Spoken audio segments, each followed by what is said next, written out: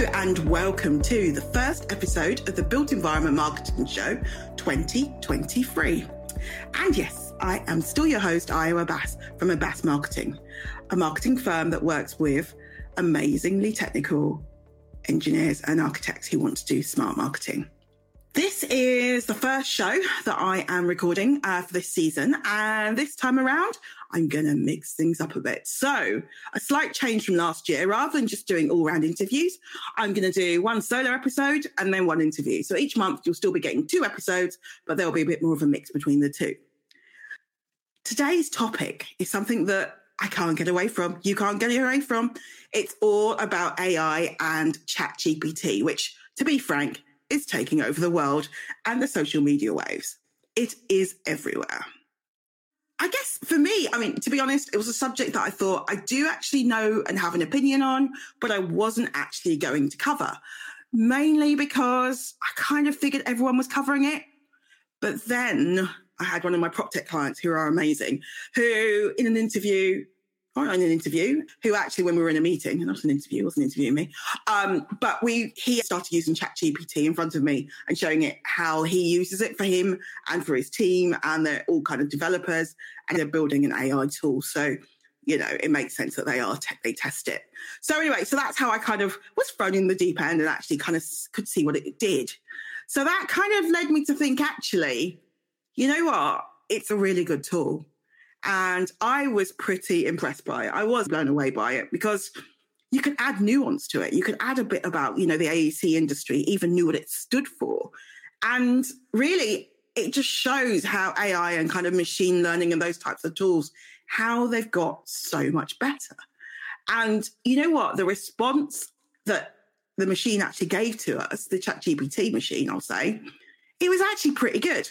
It was a pretty good starting point and actually wasn't too dissimilar to the research I'd done the day earlier. So I kind of think in some ways we've all got to understand the capability of these tools and understand how we can get as much value from them to helping them to do our jobs, because they're here to stay. And in some ways, what they're doing is not bad. It's not rubbish. It's getting a lot better.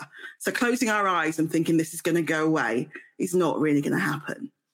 So back to kind of AI and the kind of machine learning and the built environment. So like I said, these tools are always learning. They're always getting better. The technology is getting better.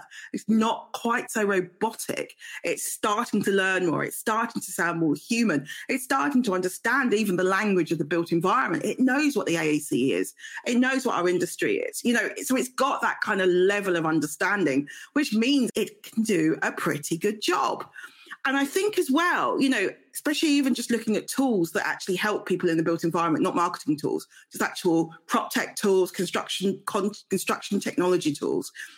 And, you kind of sit there and think, we're an industry that is so traditional, and yet, we're unproductive. We get more and more, we get less and less efficient every year. And I think there's a huge kind of wealth of opportunities for technology to really, I guess, fast forward us into where we should actually be. And I think as well, when you start to layer on the fact that the complex challenges that we are having to deal with, from how do we decarbonize, how do we, push through the sustainability agenda, how do we reduce the resources that we use on this planet, because we are a kind of resource hungry, a resource intensive industry. So we've really got to kind of use technology, I think, to kind of boost what we do. And actually, when you start to think of it in that way of how can it help us as a marketeer? How can it help us as a built environment firm? Then you start to realize really how exciting these tools really are for us and what they can help us realize. Hi, it's Io here, and I just wanted to tell you a bit more about the show. The Built Environment Marketing Show was set up during Lockdown 1 as a way to help firms do better marketing. It was very much about having the conversations that I have with my friends and showing what best practice really is. In terms of me, well, I'm actually a generalist marketeer, so I guess I know lots of things about marketing and how to pull everything together. So I could be talking about, PR, or understanding what to do next strategy-wise, or figuring out how to get in front of the right audience or what messaging you should be using. Those are all things that I'm kind of really skilled in and understand how to do for my clients. I now work for myself and I set up my own consultancy at Bass Marketing in 2020. And I'm working with a range of engineering and architectural firms and even PropTech firms who really want to, talk the language of their clients and their audiences and do something a bit different in terms of their strategy and content. If what I do sounds of interest to you, do email me at io@abassmarketing.com, and that's AYO, or head to my website, which is www.abassmarketing.com for more info. There's also a link in the show notes. Bye.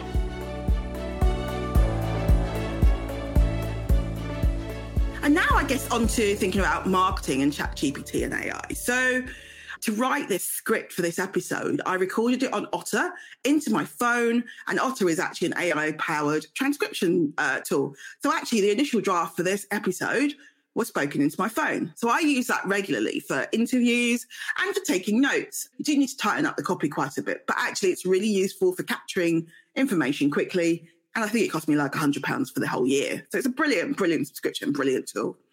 So when you start to think about ChatGPT and AI, you can either see it as a threat and want to run away and just put your head in the sand and just say, it's not happening, it's rubbish, you'll always need to pay us. Or you can kind of sit there and say, what can these tools take away from me that is mundane, that is repetitive, and that is a baseline thing that I don't need to be doing? I mean, for me, I'm a senior level marketer with 21 years experience. There's a lot of base level stuff that a machine could actually do and get me to where I need. And then I can focus on the strategy and the ideas and the kind of bringing things together in a kind of novel way, which is actually where I add value to my clients, and focus on those efforts and use my resources there. And I think that's what we've all got to do. We've got to understand, where the tools can really take the strain and where we as humans can really add value. And that is the real opportunity. That is where we can really show our value as specialists or our value as marketeers. And we can kind of streamline processes and make them way more efficient and just get better at what we do. So I personally see them as an opportunity for marketeers. And then I'm also going to touch on education because I don't think we can get away from it. There's this whole thing around gearing up for the fourth industrial revolution. The world of work is changing forever. And, I previously in 2019, I did actually spend a year working in an ed tech firm. And what fascinated me was looking at the schooling system and actually, is it fit for purpose? With the likes of machine learning, AI, ChatGPT, you're there going, my son learning about history from the 1500s, is that the right thing for him to be learning? Or actually, should he be learning about how to bring together teams, problem solving, how to get the best out of tools like, AI tools, how to use them to kind of utilize them to actually bring people together more. So there's this whole kind of, there's misalignment in between the education system as it currently is and what's actually coming in the world of work. So I think it's going to be a really fascinating area to understand how we can kind of use those kind of tools in the education system and with our next generation of workers, which is what my son will be. Scarily. But yeah, that's another kind of area to really, really think about. Anyway, so I'm just going to kind of cover off. This is a bit of a short episode. It's a bit of a trial. So hopefully you find it interesting. But late last year, I did a 12 days of marketing technology with Simon Marshall over on LinkedIn, where we looked at lots of we looked at our respective tech stacks. Oh, there you go. And we shared some of the tools that we use for things like writing, some of the tools that we use for project management, for running LinkedIn, for scheduling, so lots of kind of different areas.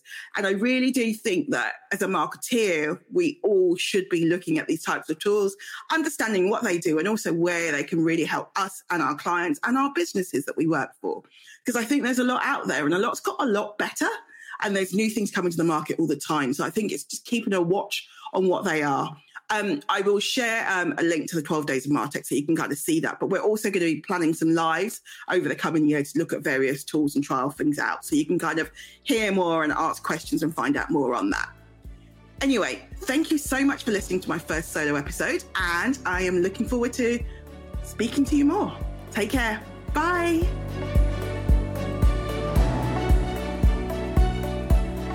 Thanks so much for listening to the Built Environment Marketing Show. Don't forget to check out the show notes, which will have useful links and resources connected to this episode. You can find that on abassmarketing.com. And of course, if you like the show, please do share it with others on social, as it helps more people to find us. See you soon.